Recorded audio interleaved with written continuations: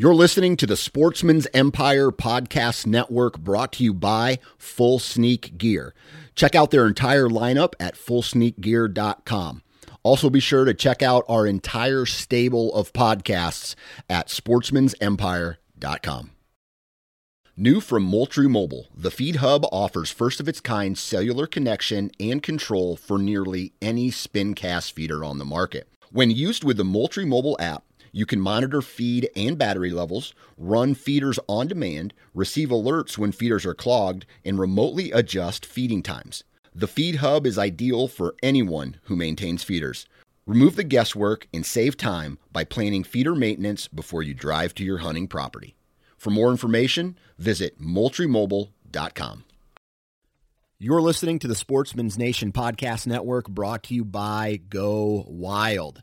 Now, the Go Wild app has added some really cool and exciting functionality to their app, and the first one I want to talk about is the Near Me function.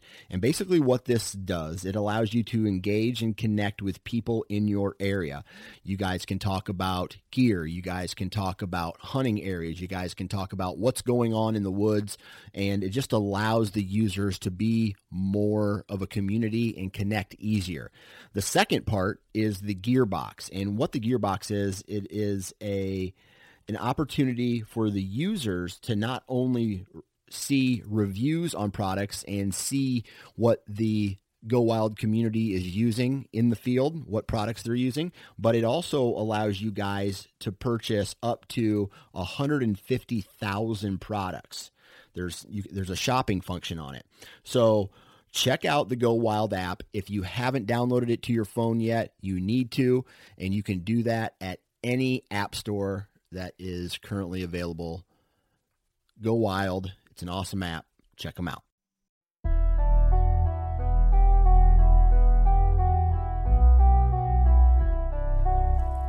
Howdy ho, everybody, and welcome back to the Nine Finger Chronicles podcast, brought to you by Vortex Optics.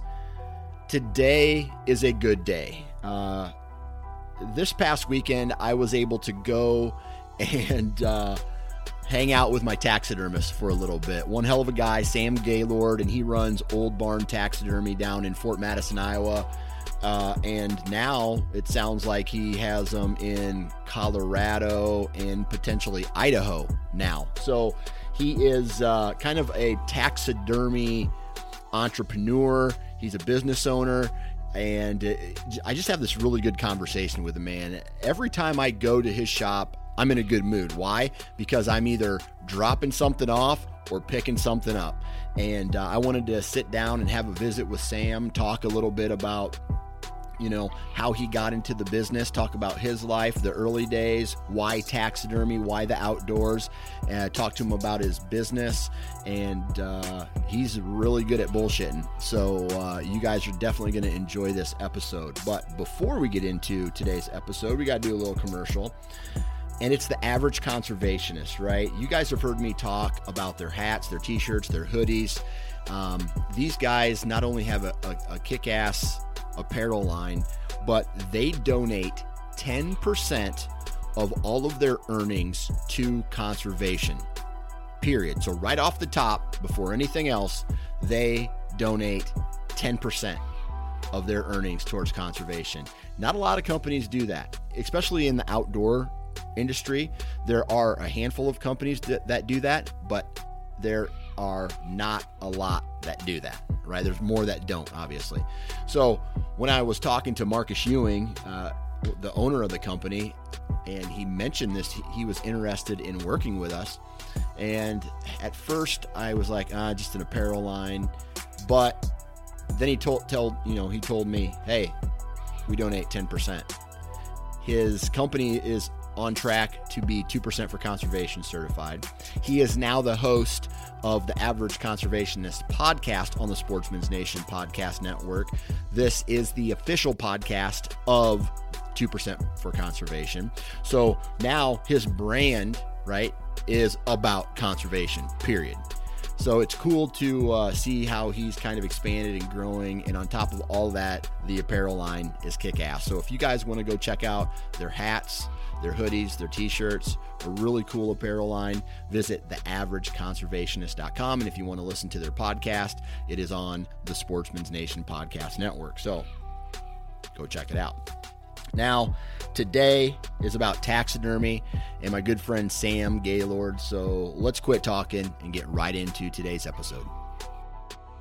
All right, so this is a rarity for me. I'm actually recording this episode live at Old Barn Taxidermy here in Fort Madison, Iowa.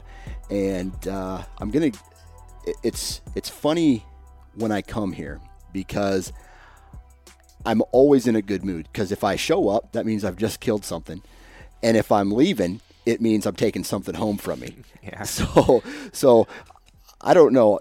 Are you always seeing like happy people all day long? Always. It's crazy. Like you said, it's the best place to come during hunting season because you've harvested something that you definitely want to look at the rest of your life, which is huge for most of us.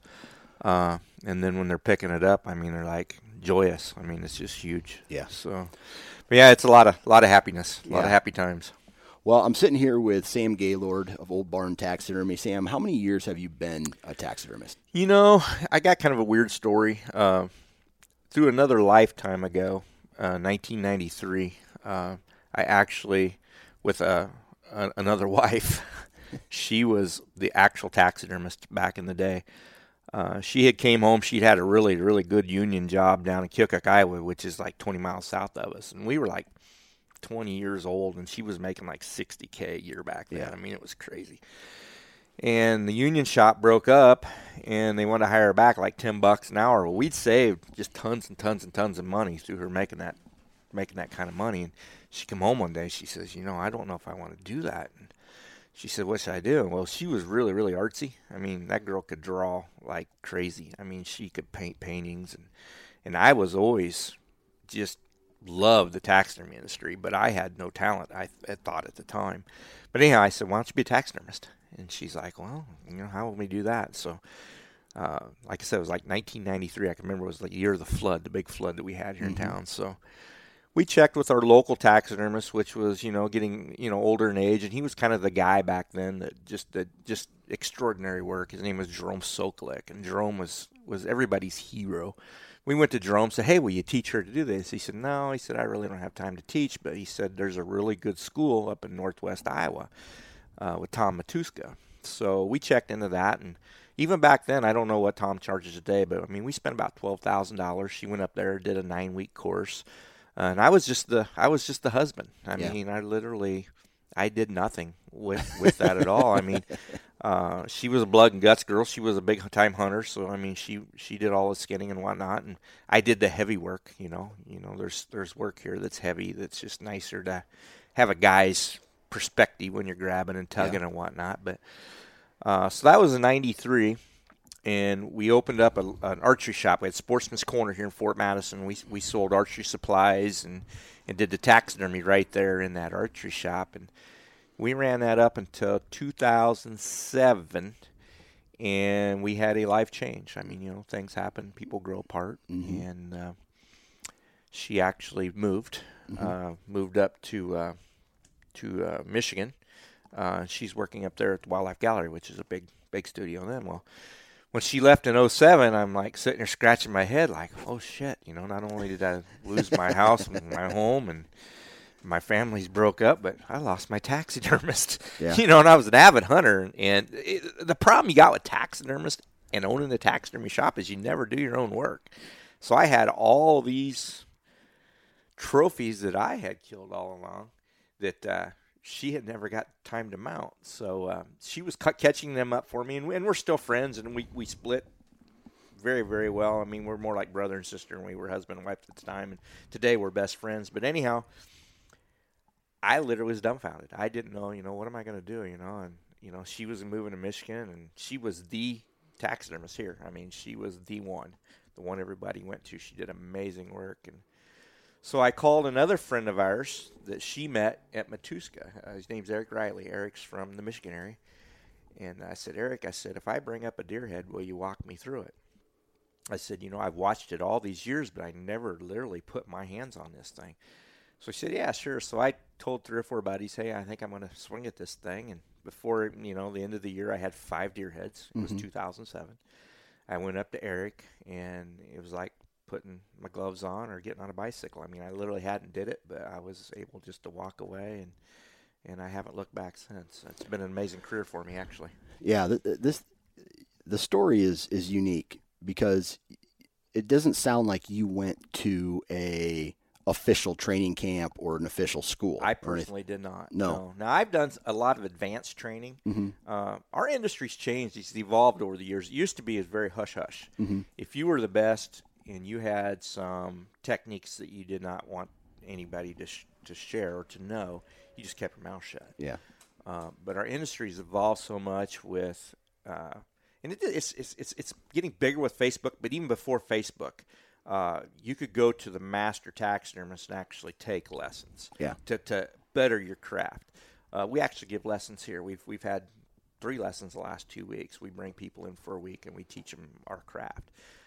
So I have done that. I studied a little bit with Joe Meter, and everybody knows Joe. I mean, Joe set the bar for everybody here in Iowa and pretty much worldwide. I mean, he is Mr. Whitetail. Yeah. He's still doing heads. His trophy room is amazing. Oh, it's ridiculous. And Joe is class. Yeah. Joe brings class to the taxidermy industry. Yeah. I mean, it's when you normally think a taxidermist, most of us started in a garage or in a basement, and we are the hunter. Yeah. We're the guy that likes to hunt and wanted to, everybody has that want. Everybody wants to be a taxidermist. I mean, why not? It sounds cool. It looks cool. Yeah. Until they actually lay their hands on it and decide, hey, this is a lot of freaking work, Yeah. Yeah. But Joe stepped that up 2 or 3 notches. I mean, he took it from a basement thing to class. When I look at Joe and his beautiful wife, I just see very classy people. But I did some classes with him. I did some classes with Clint Rickey. Clint was the world champion last year. He's one of the best whitetail guys, maybe. Well, he is the best in the world right now. He's from up in Wisconsin area. He taught me to do some casting and whatnot. My bears, which I'm, fairly noted for, that's my passion in life. I learned that from Dave Schmidt. We call him Uncle Dave. He's from Wisconsin. I literally go up, stay in his house, and we work in his basement, and we build bears. So, I have had some training, but 90%, 100% of what I've learned because somebody would teach me. Yeah. And taxidermy is kind of it's a weird industry. I mean, you got to kind of be a jack of all trades, master of none. That kind of sounds weird. Yeah. But it's total problem solving. Yeah. I mean, you're literally doing nothing but solving problems. So, if you got already a well-rounded head on your shoulders, and got some mild talent. I mean, I never thought I would be where I'm at today. I can't even write my name. I mean, I tried to write a check yesterday. I brought my grandkids a couple 4-wheelers, and I was over there, and I wrote 2 checks to get the first one right. I mean, God didn't bless me with any artistic ability, but He blessed me to be able to look at something and figure out how to get it to look like that, which is huge for me. Yeah. Just huge. So let me ask you this. I want to kind of take a step back and talk to you about, did you grow up in an outdoors family? Did you grow up in a hunting family? How did you get introduced to the outdoors? My mom and dad always camped. We were poor church mice. Yeah. So our entertainment was going on the Des Moines River and catching catfish. Yeah.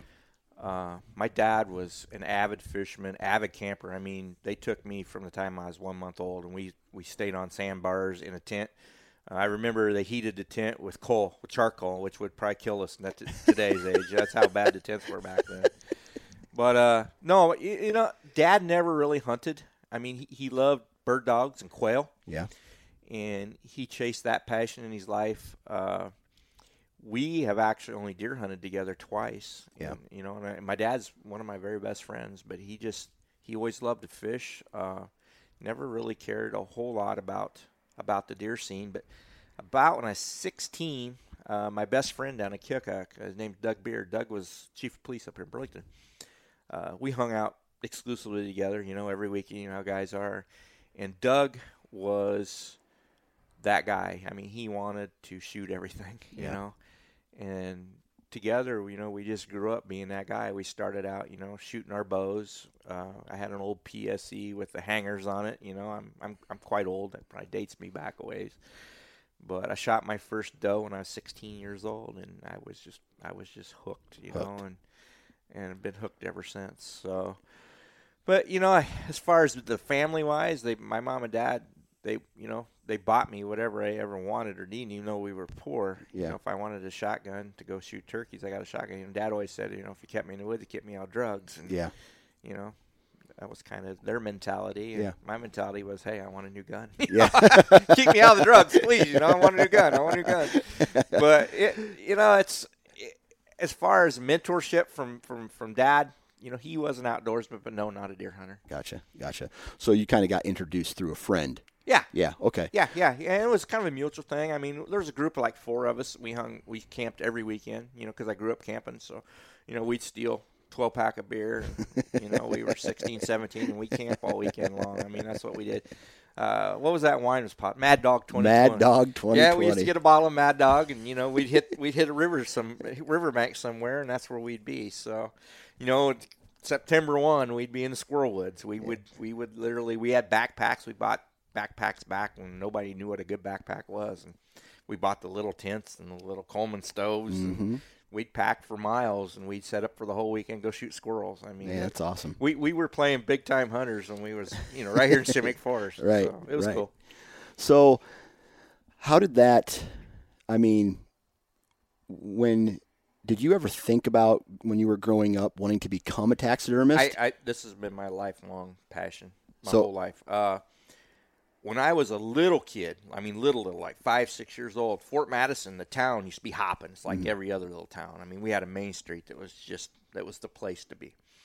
And we had a clothing store, a men's clothing store, where my mom would buy my dad, a suit or whatnot.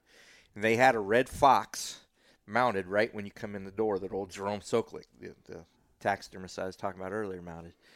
And I would walk in and I would just drool over that fox. I mean, I was into Boy Scouts, and I just knew that was the cloth I was molded out of. Yeah. But like I said, I couldn't draw stick man. I couldn't write my name. So no, I didn't think I would ever end up doing what I do today. But the passion has always been there. I mean, this is what God put me on earth to do. Yeah. I mean, that is totally 100% my belief. And yes, that ever since a small boy, I thought, I wanted to make my living doing this. Now, through different life changes, I'm able to do that. But, I didn't see this 15 years ago. No. Okay. I mean, like I said, I lived it through my ex-wife's eyes. Yeah. I was able to own a taxidermy shop, be part of a taxidermy shop with ever tucking an eye or skifing. But not being a But taxidermist. not being a taxidermist. Okay. Yeah. Okay. So it really wasn't until your divorce Yeah. where you said, now's the time for me to do this. Now's the time. Okay. 100%. All right. Yeah. So you had the business down, like you ran a taxidermy business before. Yeah. Right? Yeah. We had that Sportsman's Corner, and Yeah. we called it Shar's Taxidermy. It was actually we started together just to get her some notoriety, so people knew we were young and doing this taxidermy work. Well, they both grew crazy, so we ended up splitting them apart and having 2 different facilities. But I'd run a taxidermy business. I mean, I knew the business end of the deal for years, and by heart, I'm a businessman. Mm-hmm. I mean, that's what I do. I build businesses and sell them and whatnot. Yeah. But now this is my long-term goal here. Yeah. So you went up to Michigan. Your buddy got you some pointers, Yep. right? And that Yep. was in 2008? 7 to 8. Yeah. 7 and 8. Okay. Yep. So how does all that translate into Old Barn? Well, I had some other life changes happen, actually. I ran a very large construction company. Okay. I was a second-generation owner. And in 2009, everybody knows that housing market was crashing and the banks were crashing. And I wasn't in housing. I owned a company back then that did build houses, but we were financially fine. We did spec homes, and we worked for John Wick Homes. But I was a phone guy. And that's what my background is for my business is I own a large phone company. We took care of all of the phone lines for all of Iowa, all of Nebraska, and I had just signed a huge deal with a big telecom, and I'm not going to name their name, but to take over New Mexico. They wanted us to take that over. So as that contractor, you have a 2-hour show-up window, okay? So if Mary's phone line goes out and she calls, no matter where Mary's at in that state, you got 2 hours to show up. Mm-hmm. Well, I'd done that for 25 years in Iowa, Nebraska. So we thought, this is going to be great. What we did in New Mexico, we can work all winter. So now I got a better first quarter, mm-hmm. right? So with the company that I'd worked for 15 years, I've been their general contractor for 15 years. So we cruised down to New Mexico, and I opened up 5 branches, hired another 80 people, did all this with my own money. I mean, back then I can't say I was wealthy, but I had access to a lot of money. Mm-hmm. I mean, we were a large company. Well, I signed a contract in June to be shovel-ready January 1. January 1 comes and goes, pretty much no hitches. We've got all this up and rolling. June the following year, I'm driving up to Burlington, Iowa, just north of here, with my old Toyota truck, because I never changed. I've always been a hillbilly, Got the windows down, and I'm rocking and rolling to the local radio station. I heard over the radio station that company that I work for had merged with another telecom. So I got on the phone to procurement. Them guys were in Denver, and I said, well, what in the heck, guys? I mean, why didn't anybody tell me? Well, we were under gag order. We couldn't tell you. I said, you just let me spend $5-6 million on expansion, knowing, well, your contract was good. Well, it was good. But what happened was all my contract was time and material, and you had to look at history and predict the future. Mm-hmm. So I know historically, if I got $10 to put a soda can right there, I did it 2,000 times a year. It was worth $20,000. But at any time, they could say, well, we're not going to put that soda can there. Well, that's what happened. Everybody I'd worked for all those years took their golden parachutes and left. And they left a bunch of guys that couldn't allocate work, couldn't get my invoices approved. It just went upside down in 6 weeks. I literally went from invoicing a boatload to this little bitty margin that happened in a 6-week period. Well, I called in some help, and we got the banks together, and one of those banks were failing with the housing market, mm-hmm. and everybody got froggy, and Sam went from successful to on his head doing just spends with nothing. Yeah. So they left me my house and my truck. So, and then I had another local guy, an investor here, come to me and said, what happened? And I told him the story. And he says, well, I know you're not a crook. I know you're not a scoundrel. He says, you build a business, and you save the local jobs. Mm-hmm. So I signed a 3-year out deal with him. He put up, a large amount of money to buy equipment. I got that business running. Well, in that 3-year period, that was 2009. So from 2009 to 2012, I was building Old Barn because I knew that, it's hard to go from being the guy that controlled all the work to the guy on the bottom mm-hmm. trying to get the work, you know what I'm saying? Yeah. And at my age, I didn't want to start over again in that industry from square one. Yeah. So we started with the Old Barn. At the time, it was just me and another guy shaving, doing the hides. And Linda, my wife, was taking care of the books. Yeah. I knew I needed more revenue, so I started an eBay store. And back in that era, eBay was fat. I mean, I was doing at the time almost $500,000 a year in Easton Arrows. We were custom fletching Easton Arrows. No shit. Yeah, it was crazy. So my youngest son come in. I hired him away. He was like manager at Hibbett's or something. I hired him to come in and fletch arrows, and that's mm-hmm. all we did, And those margins over the years, everybody kind of caught on what was going on, and you went from a good margin, good healthy margin where you were making money to now it's chump change, So wait a second. Your business at that time was people going to eBay and ordering yes. Custom fletched arrows. And so all you guys did was cut them and fletch them? We fletch them. We had a deal where you go on eBay store and you could pick if you wanted 1 arrow, 2 arrows, 6 arrows, a dozen arrows, 3 dozen arrows. You put in the color you wanted and you give them a cut link from your knock to and we would literally, we USPS'd everything. Mm-hmm. They'd have to bring a truck out. We would have that whole showroom loaded with boxes every day. Lord. I had like 37 or 38 fletching jigs going all the time, and they literally was spinning them, and with the glues and whatnot today, you can literally build an arrow and bam, Man, I didn't know that. That's oh, crazy. Yeah, it was huge. It was huge. So taxidermy, still at this point, It's growing.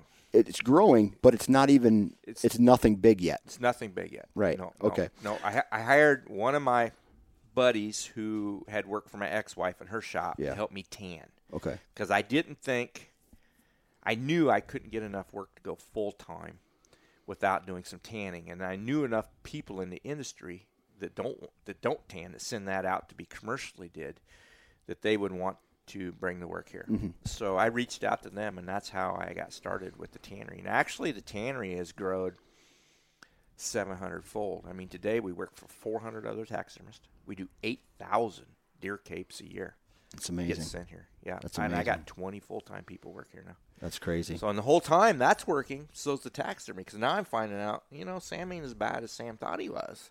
I got an eye for it. I know what it's supposed to look like. I chased my ex-wife around to all those shows. Mm-hmm. I could literally judge a deer head at a competition. I just had never put one together. So now I know what to do and what to look for, and I know, I've listened to all these judges all these years because I was soaking in like a sponge. I loved it. Even though I didn't do it, I loved it. Mm-hmm. So I actually learned before I learned, if that makes sense. Yeah. You know what I'm saying? So the whole time we're growing this thing, the eBay thing's rocking out. We got the thing up almost $3 million a year. I mean, it was doing crazy. That's with nuts. With about a 20% margin, so Sam was starting to make some money, It was going good. I was hiring people, putting the money, investing it back into things. And then eBay, the margin just dropped off to the face of the cliff, and I was able to sell out of that. So I sold that to another guy. He bought it lock, stock, and barrel, come in. And at that time, we had the tannery growing, and we were up doing, a couple hundred deer heads a year. And So you saw a little blip in eBay, I bailed. sold it, you just kind of took a sidestep into Old Barn. Yep. And decided this was it, guys. We're gonna do this big time. okay. So at this time, then Old Barn starts to grow. Are you personally mounting deer at this point? I do not. Okay. I do not. I personally had laid my hands on everything up until this year. Up until this year. Year. I've been blessed. Yeah. Everybody says you can't hire people. Well, for some reason I attract people. I don't know. I try to be a good boss.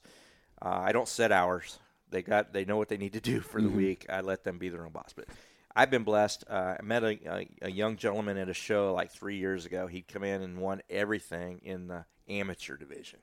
And I'm looking at these deer heads, and his name's Julian Loker.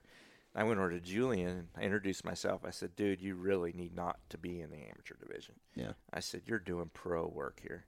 He's like, well, it's my first time. It's my first year, and the kid's got the knack. He's got the talent. He had a lot of small things that I needed to work on in the beginning. So kind of a little backstory on Julian. He started coming down here working on weekends for me because, by now I'm up getting 250 deer a year. Yeah. And I'm in there busting my butt 7 days a week, and I'm getting old, and I'm not old, but, I don't want to bust my butt 7 days a week. I want to work a good 5.5. So, I was bringing people in, they were helping me out. So he was coming down on weekends. Well, he comes to me and he says, Sam, I want to come work here full time. And at the time, Julian worked for the USDA, and he was the pigeon sniper that went into the food facilities. He literally shot 20, 30,000 pigeons a year with a pellet gun. I'm like, dude, you got the best job in the friggin' world here. No, I said, the business side of Sam wants you here full time because I could use you full time. Yeah. But the dad side of Sam says, hell no. You stay at that USDA job. You got the benefits. You got all this stuff going on. So Julian kind of, he wasn't happy about that answer, but he accepted it. I don't know, 6 months goes by maybe, and he could probably tell you better. He calls me, and I could hear it in his voice, something severely wrong. I said, what's going on, man? He said, I lost my job. He said, they lost the funding. Yeah. I said, well, take the noose off your neck, step back from the cliff. We just got to figure out how to get your family moved here. You got a job here. So that was, I don't know, a year and a half, 2 years ago maybe. Yeah. And he literally come here. His wife stayed up there, sold their house. They bought a house down here. He moved his whole family. He's got a whole pack of kids. Yeah. He's trying to repopulate the world single-handedly. God bless him. But in the beginning, I was literally, Julian, got to do this and this and this. But he had so much raw talent. It didn't take me, but well, this year I don't hardly touch anything. I mean, I go in, I look at all of it, and I look at it when it's still wet. I mean, he mounts 2 a day. You know, he does that 4 days a week, so we do 8 a week. And then he does finish work on Mondays. That's just kind of our schedule. So every day I walk in and I go around and look things over, and I very occasionally will tweak something one way or the other. But he's got, since he's worked for me, he has mirrored my style. If I have a style, and I had something really unique this year. I got a buddy in Burlington that owns a outfitting service. Jay Bagner's his name, and Jay found this huge EHD buck, and we were able to we cast the horns. We made him some reproductions for the farmer and his partner and whatnot. But Jay says, "Now I want you to mount that, Sam." I said, "Okay." So we were doing 2 of these, right? So I mounted one and Julian mounted one, and I got him out front. And Jay comes in, he's just grin ear to ear. I mean, he is just freaking out, and we're bullshitting. I said, "Okay." I said, "I know you want me to mount those, me, quotation mark, to mount these." I said, "But Julian mounted one, I mounted one. Can you tell me which one I mounted?" John Mulligan was there. Yeah. He was there. They both are going over these things, They couldn't tell the difference. Yeah. I mean, so no, I'm not the guy. Now, I do all the bears. Yeah. I'm known for bears, and for being in the Midwest, we get a pile of bears. Yeah. I mean, last year we did, 38 life size. I mean, we get a lot of bears. But that's my passion. I got a passion for bears like I got for taxidermy. Okay. And I've been blessed. I can really make a bear look like a bear. Yeah. And, I take the extra time to make the form fit the skin, not the skin fit the form. So they come out just outstanding. That's awesome. So I do all that. So, but you used to do. I did The whitetail stuff. I used to do them all. Yep. And now I've done all yours but one. Oh yeah. This one here is the first one that I have not done. Okay. So as you start to grow Old Barn over the last, let's say, since 2009, right? Is when you guys opened. Was there a point where it just exploded that made that decision to step into Old Barn full time? Yeah. It was about 2012, I would say, right in there. Every year we would seem to grow by 30, 40, 50%. But, when you start a business, and you're taking in 10, well, 50% you take in 15, But it kind of dominoed to the effect. And I had one thing going for me. My ex-wife had left the area. She had moved to Michigan. So she left a huge client base that was just out there. And I knew them all, because I was in the shop. So I probably had a little bit of hands up because of that. You know what I'm saying? I was getting some residual business over the old business, I guess. Well, there's a huge void in the area. Yeah, it was huge. And there's a lot of taxidermists in Southeast Iowa. Yeah. She was one of the finer ones. And there's a couple other good guys here. Yeah. I mean, there's guys, nobody doing what we're doing as far as volume. But there's some guys here that are and some of those customers filtered out to those guys. Yeah. And then when they found out we were here, I tell everybody, cheating on your taxidermist is almost as bad as cheating on your wife. I think me and you. I was waiting for you to say that. Yeah, so a lot of those guys come back. She still does some of the work down here. I mean, some people get brand loyal, and a lot of them bring the stuff here, and she picks it up here. I mean, we are, like I said, we are great friends. Yeah. So, I mean, we're actually better friends now than we were the last 4 or 5 years we were married. Yeah. And we have grandchildren together and children together, so it's nice that we all are able to be together. Coexist. And we all love the same industry. Now, all my kids work here. So now, her legacy is just continuing on through that with them, but yeah, it kind of started taking off hard in 2012. I started competing. Let me see here.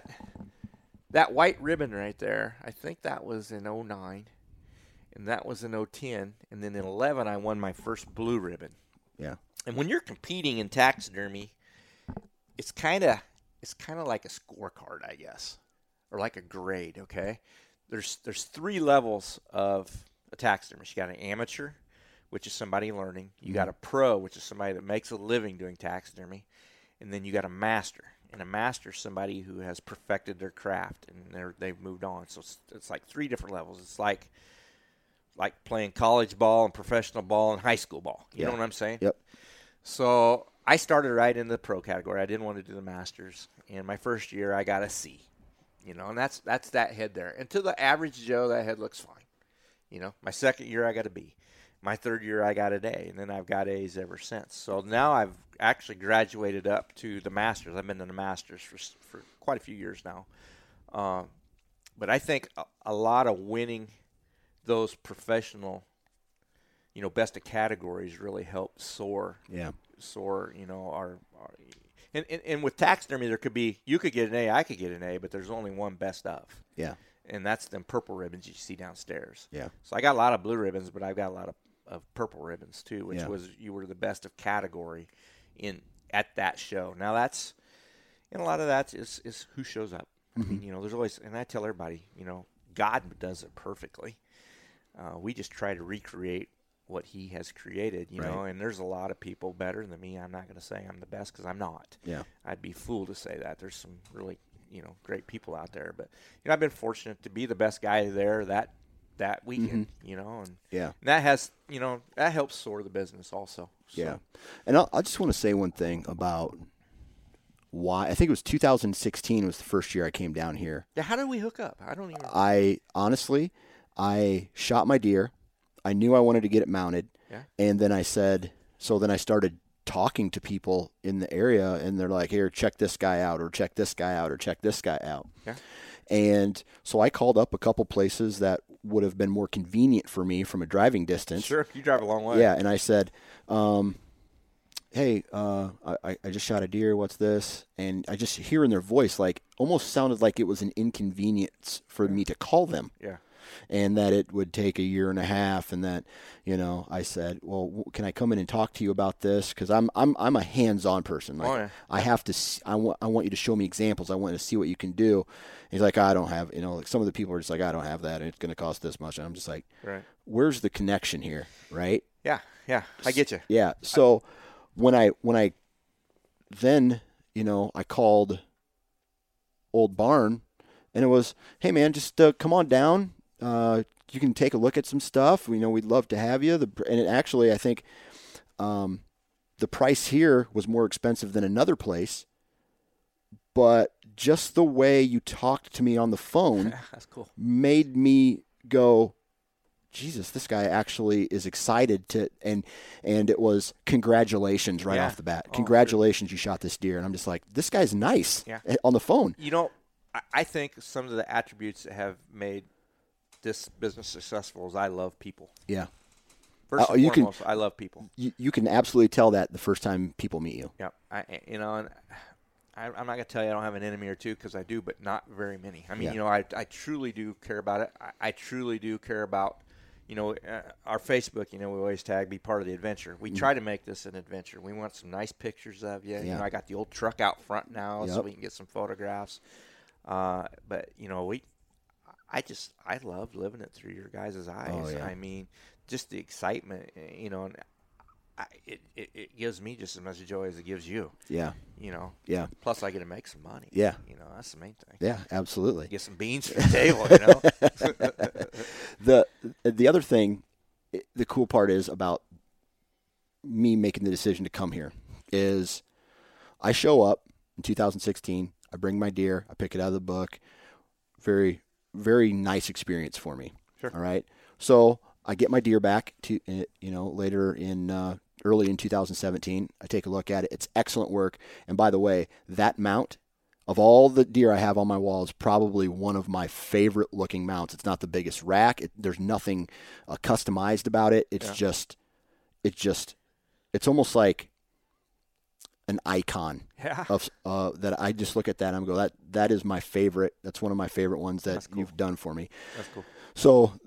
So then I shoot my next buck in 2018 or in 17, and I'm like, okay, well, I know where I'm going to go, right? Yeah. But I have these ideas in my head, right? So I come up, I shoot my deer, come to the shop, and I start talking to you about ideas and customization and all these things and ideas that I want to do. And instead of saying, oh yeah, okay, it was, that's a really neat idea. What about this? and then it becomes a conversation, bouncing ideas off each other, and not just trying to talk me out of it because it's more work for you. It is, that's something. It is more work. Yeah. But the end result is, oh my God. Yeah. I mean, it makes something really nice into something outstanding. Yeah. It really does. So, from my standpoint, when any customer or client comes in and they got their deer, first thing I want to do is hear the story. Oh yeah. Yep. And I hear a lot of stories. I mean, this year we almost took in 400 deer head. I mean, we were busy. But then I want to hear, okay, where's it going to go? Is it going in your office? Is it going in your basement? Is your wife going to make you put it in a garage? I mean, I just kind of want to know where it's going to go. And then, what's your vision? 90% of the hunters that come in here don't think outside the box. Mm-hmm. So 90% of them just go on a stock form, left, right, up, down, whatever they want. But you got that 10% who have a vision, who says, wow, I really want him doing that, or I want him doing this, or, and we always look at the horns because, horns, you would think if you got a really good left side, you'd want to turn it to the left. Mm-hmm. You don't. You want to turn it to the right to show off the left side. I mean, I can give recommendations to make those horns really pop. That's what I've always loved about doing your work is because, the way we rotate and spin those heads and whatnot. And a lot of that, I've studied anatomy, and we know how to customize those forms, and it don't take as long to do. Yeah. I mean, we literally took what used to take me an hour. It takes me 15 minutes, or Julian 15 minutes to do it now.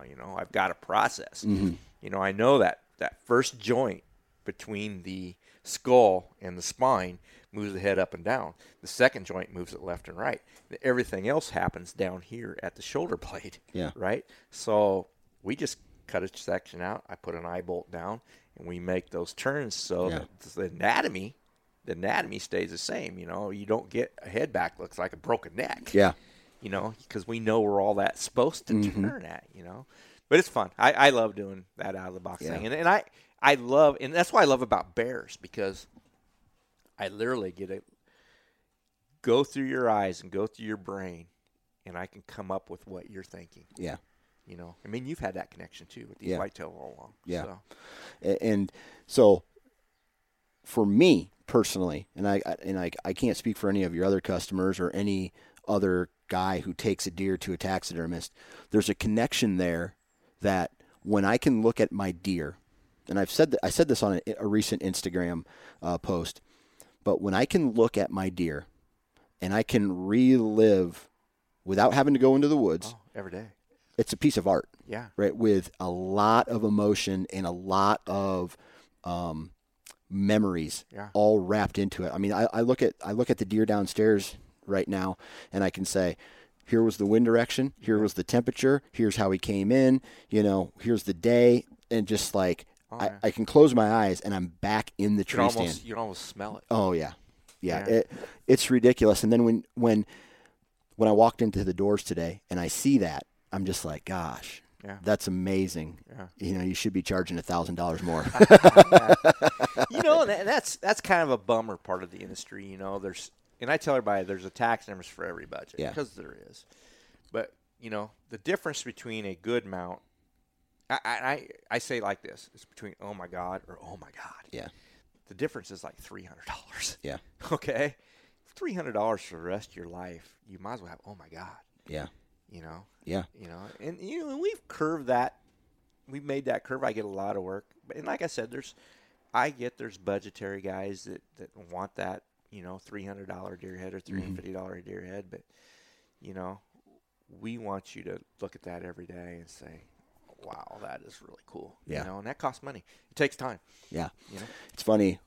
Whenever we sit down in my living room and me and my wife finally have some time to spend with each other, watch a movie or something. And she's on the couch and I'm in the chair, or I'm on the couch and she's in the chair, and the movie may start to suck a little bit, and then my eyes just go up to the mounts, and I'm playing a different movie in my head. And kind of that's a long way of saying that when someone can bring an idea to life, that is how you have earned a customer out of me. Sure. For as long as you're a business. Sure. Right? Because I've made this connection with you guys that is like I can explain something and you can translate that into a piece of art for me that is going to last for the rest of my life. We become extended family members. Yeah. It literally grows a connection. Yeah. And that's the way it is with nearly every one of my clients. Yeah.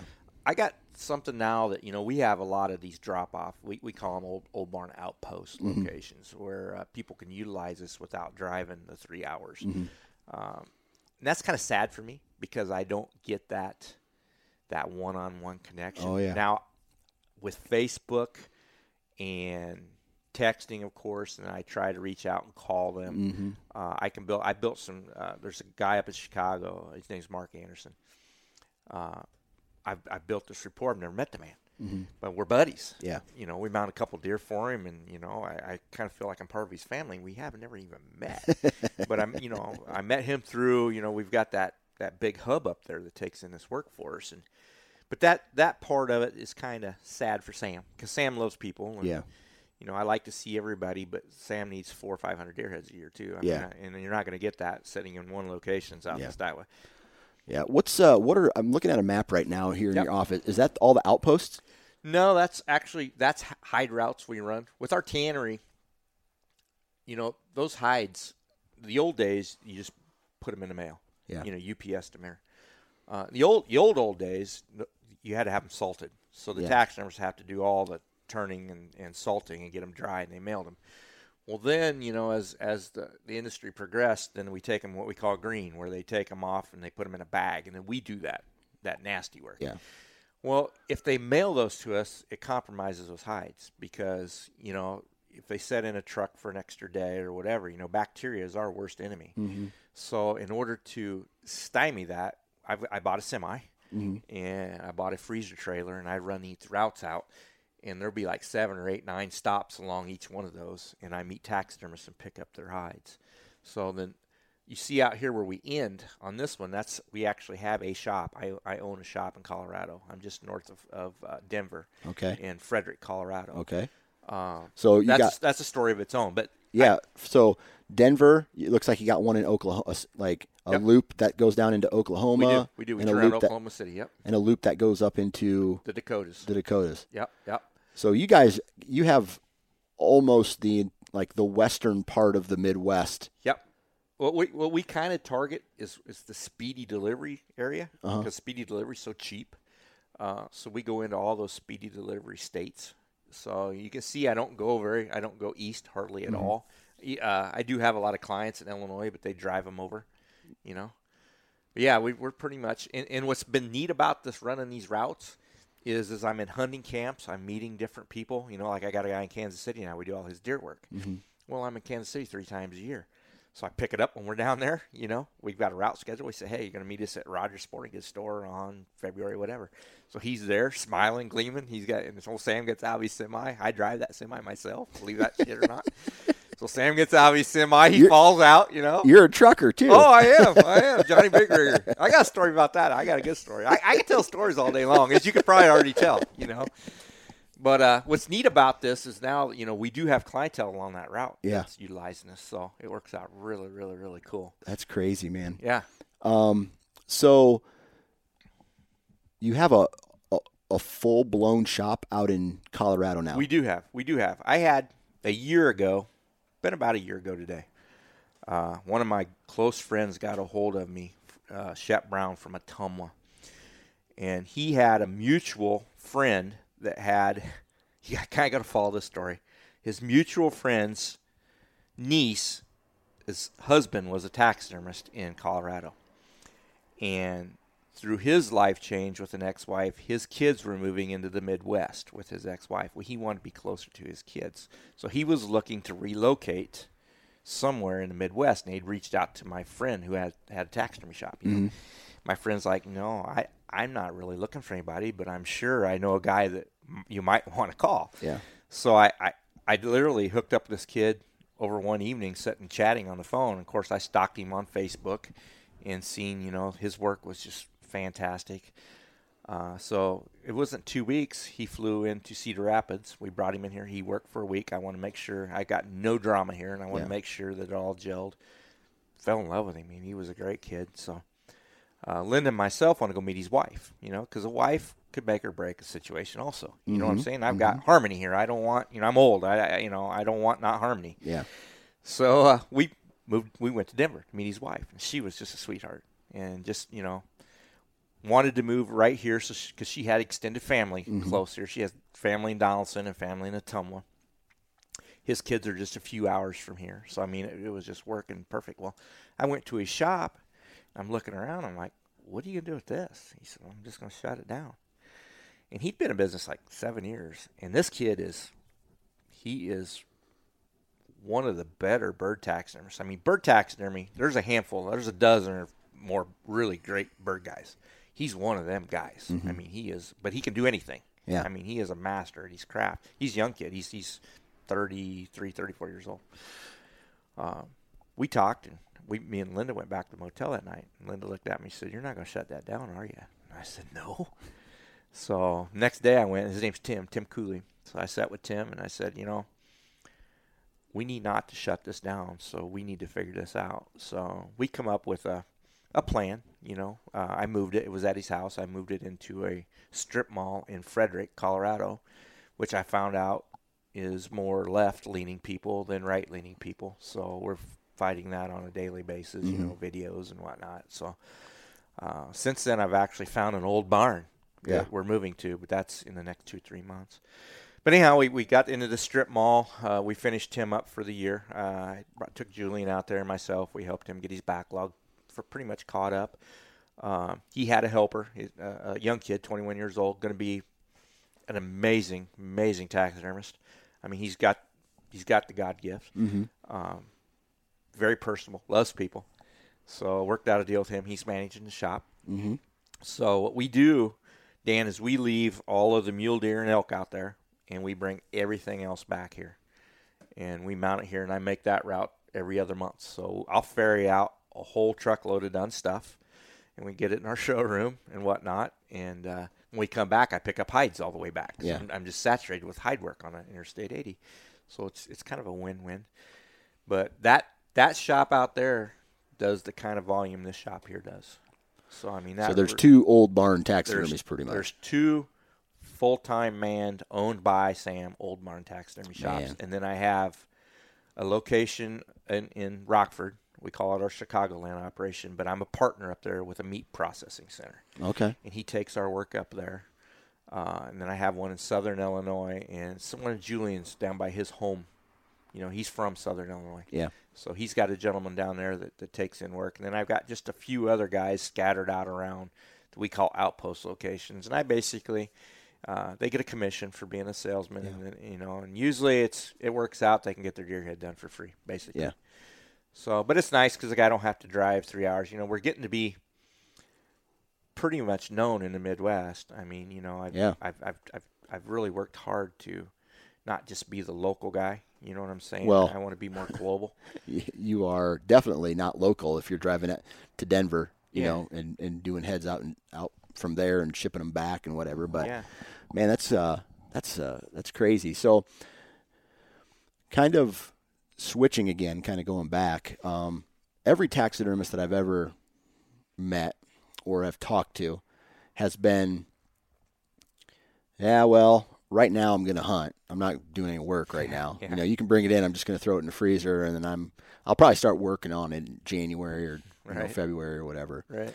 But you mentioned that you were hunting back in the day, but now hunting isn't necessarily like a priority for you anymore. No. I love bears. Yeah. So Sam won't miss a bear season. Okay. I go every spring, every fall. So that's kind of my getaway. But that is, late May and August when nobody really is harvesting anything here. Our family motto or our work motto is, when's the best time to take a deer head in? Yeah. When they call. Yeah. Twofold reasons. A, I don't want to lose the work. I don't want them to go to the guy down the road. The second reason is I want to get that thing in my cold storage. Yeah. Because, so many guys ride around that back of the truck, it might have been dead the night before. They might not have found it till noon. I mean, there's so many horror stories out there. Well, I can save that a lot of the times if I can get that in my hands so I can start handling it appropriately, I guess I'll say. So I love to bow hunt deer. I mean, that was my passion in life, too. Sam be sitting in his tree stand. It'd be October 30th, whatever. You know, prime time, getting ready to happen. And my phone would buzz. I'd look down, and it was Dan. Well, I got to answer Dan's phone call, right? Because Dan's going to make me $550 right here, right? So, hey, you know, I'm in my tree stand. Yeah, I'm sitting at your shop. Oh, I'll be right there. So you can't blame that on me. No. But as much as I'm a people guy, I would just drop my bow out of the tree and get out. And it was every night. I mean, but at that time, you know, I was growing by leaps and bounds with customer base, and Sam had to be the face. I mean, I had to be here every night. Yeah. So in order for me to live with myself through bow season, I had to quit shooting deer. So I also love shooting ducks. Yeah. That is my passion too. And I got a lot of passions, as you're going to hear. But I love ducks, and I love my Labrador. Yeah. I mean, I've had a black female lab my whole life. I'm on my 4th one. And nobody ever brings me a deer head in the morning before 9 o'clock typically. Well, I've never been a morning bow hunter. I care less to stumble around in the dark, but I always duck hunted every morning. Yeah. So I just turned into this amazing hardcore duck hunter, and I duck hunt every morning of my life. As long as I got nothing going on, and I'm at work by 9. So I switched. You've made a transition. I mean, yeah. So when I talked to you the last time, it was like, oh, I work all the time. But you're still finding. Oh yeah. The ducks and the bear are your main. Yeah. Okay. I like to go on trips, you know. Yeah. And a lot of this business is morphing. My youngest son, Colton, is our customer service guy, and he loves people too, and he's very responsible, and he does not hunt. He's a golfer. And likes basketball and baseball and can tell you Big Ten stats and stuff that old dad don't do. I mean, I've never been that guy. I care less about a golf ball. I care less about football. I've always been an outdoorsman, you know. Yeah. And that just interfered with my outdoors time. Right. So, you know, with the internet and everything on phone to these days, you know, most of the posted numbers you'll find on Facebook and our website goes to Colton. So that's giving old dad the flair to go away. You know, now I've got 20 people that work for me here. So we rotate on call. Okay. So, you know, I'm able to start living back into that life. Honest to God, last year there was no ducks. Yeah. We had that flood, and it was horrible. You got to go stand in the timber to kill them, and I don't want to stand. I like my duck blind. I like the Coleman stove, a pot of coffee, eggs, bacon. Yeah. I'm that guy. I'm not the guy standing in the timber kicking the waves, you know, with my dog sitting on a tree stand. I'm not that guy. So I came home. My wife had just bought a new crossbow. And I came home one morning, and she says, why don't you go over and scout this field tonight? And I said, well, I ain't going scouting it without a bow. She said, well, take my own, go buy a tag. So I ran to town, bought a tag, and I actually bow hunted this year. Mm-hmm. So it was fun. I didn't kill anything. You're back. Yeah. You're back. Well, yeah, I had fun. I enjoyed it. I got out, I don't know, I bet 20 times in evenings and whatnot. That's pretty good. Like I said, I have all these other youngsters, you know, in this business, you know, I'm not as old as I say. I'm 56. Yeah. But I've surrounded myself with 30-year-olds. Yeah. That are just as passionate as I am. So you got to keep up. Yeah. But I've got a ton of kids to do the work. So let the old man go have his fun a little bit. Oh, you've earned it. Yeah. Yeah. I love it, you know. That's awesome. Yeah. That's awesome. Yeah. So I'm trying to sit here and think about, I'm looking at this map of this route. I have a feeling that there's going to be another, just a gut feeling, that there's going to be another old barn popping up somewhere in the United States at some point. We are in process, and this will be the first time I've ever let out of my lips publicly, Boise, Idaho. No shit. Yeah. Yeah. I hooked up with Jensen Outdoors. Mm-hmm. And Casey Jensen is one of the premier hunting concierges, I call him. He sells hunts. Casey's got a little different flavor of how he does it. A lot of guys go to the SCIs and do the big shows.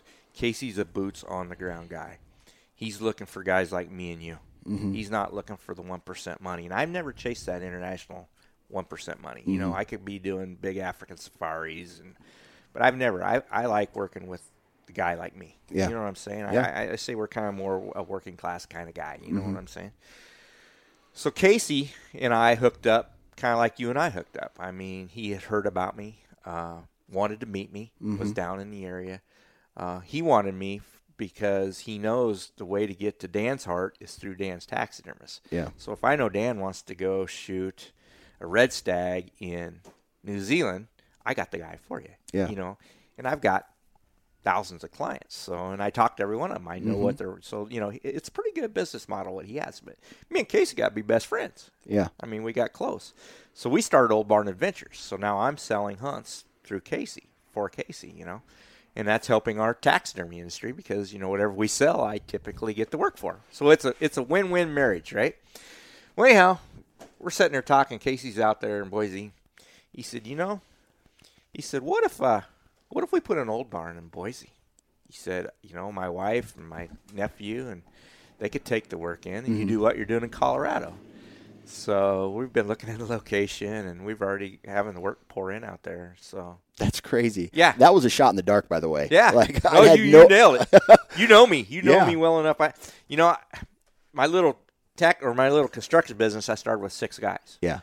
That was in 1987.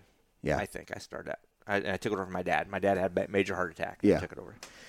When I got Rivet, I had 286 guys, and I had 14, 15 branch offices, and we were in 3 states. So it's what I do. And everybody said, well, you said you'd never be big again. Well, we're not really big. I have no debt, which is great. Yeah. I love that part. You know, we crawled before we walk before we run. So it's not like we're out there spending huge capital to do this. Met a lot of great people. Lord has blessed me, put me in the right place at the right time, you know, and things have just gone good. But I'm driven. I'm not only am I driven by the excellence in taxidermy, but I'm driven by business. Yeah. You know, I don't know where I will finally be satisfied. I don't know. Yeah. You know, right now it's busy, but it's manageable busy. I've got a huge team. You know, I got three administrators. You know, we're in their office now. We booted them out, but usually there's 3 computers going. They're answering phones and doing whatnot. The way our system is, you know, we know where everything's at all the time. I mean, it's just it's neat. Yeah. You know, so, but yeah, we are going to, and you know, when I'm setting up a shop, I have to be geographically aware of where my wholesale customer base is for my tannery, because them are all my partners too, and I never want to step on not one of those. Yeah. So, like going up to Chicagoland area, I had nobody up there I tanned for. Mm-hmm. You know, and that just happened out of the blue. I was just meeting a guy by accident. You know, Boise, I don't do anything out that far. Mm-hmm. You know, but I wouldn't like set up shop down in Ozarks or somewhere, you know, because I got people down there that I work for, and I just would never. I don't want to step on those folks, you know. Yeah. And a lot of people are just happy with running their shop and having their regular 150 deer heads a year and doing their thing. And God bless them. I mean, maybe this is a sickness I have, not a great thing. But it's what drives me is to build, you know what I'm saying? Yeah, and absolutely. try to be successful. Well, you're doing one hell of a job, and you and your crew put out absolutely amazing work. So thank you. Well, thank you very much. And is there anything else that we need to talk about today? You know, I was just blessed we got together. Yeah. You know, I think you're doing an amazing job. I listen to your thank stuff. You know, I do a lot of traveling, as you see. I kick on podcasts. You know, I didn't know what a podcast was 2 years ago until you told me. Yeah. You know, and I'm like, and we sat and talked. I said, well, what's the goal? What are you going to do? You know, I was mesmerized by it, and I look at it today. I mean, you've aggressively built a really nice I'm following. happy. Yeah. I'm happy with it. Yeah, you so, get to work from home and be with your family. And yeah, there's days, though, I wish I had to go into an office. yeah. I'm helping my daughter raise 3 of her children. Yeah. So we have I think 8, 7, and 5-year-old.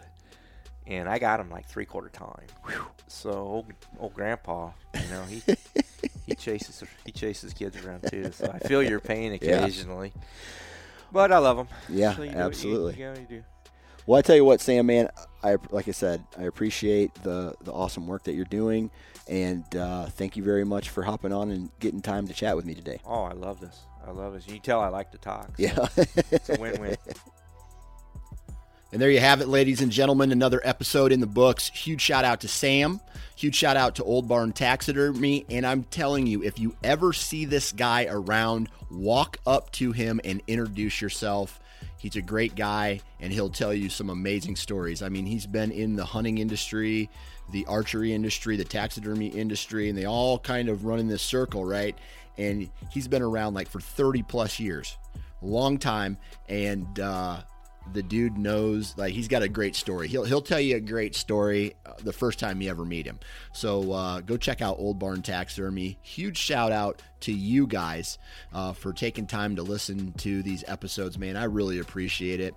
Thank you very much. Huge shout out to all the partners of the Nine Finger Chronicles podcast. We got the Average Conservationist, we got Vortex Optics, Lone Wolf, Wasp, and Ozonics, man. Without those companies, this doesn't exist. So please go out and support the companies that support this podcast. And man, take it easy. Have a good life. Treat your neighbor as you want to be treated, with love and respect and honesty. And I'm telling you, it'll make the world a better place. So go enjoy your family. Go enjoy the outdoors, and we'll talk to you next time.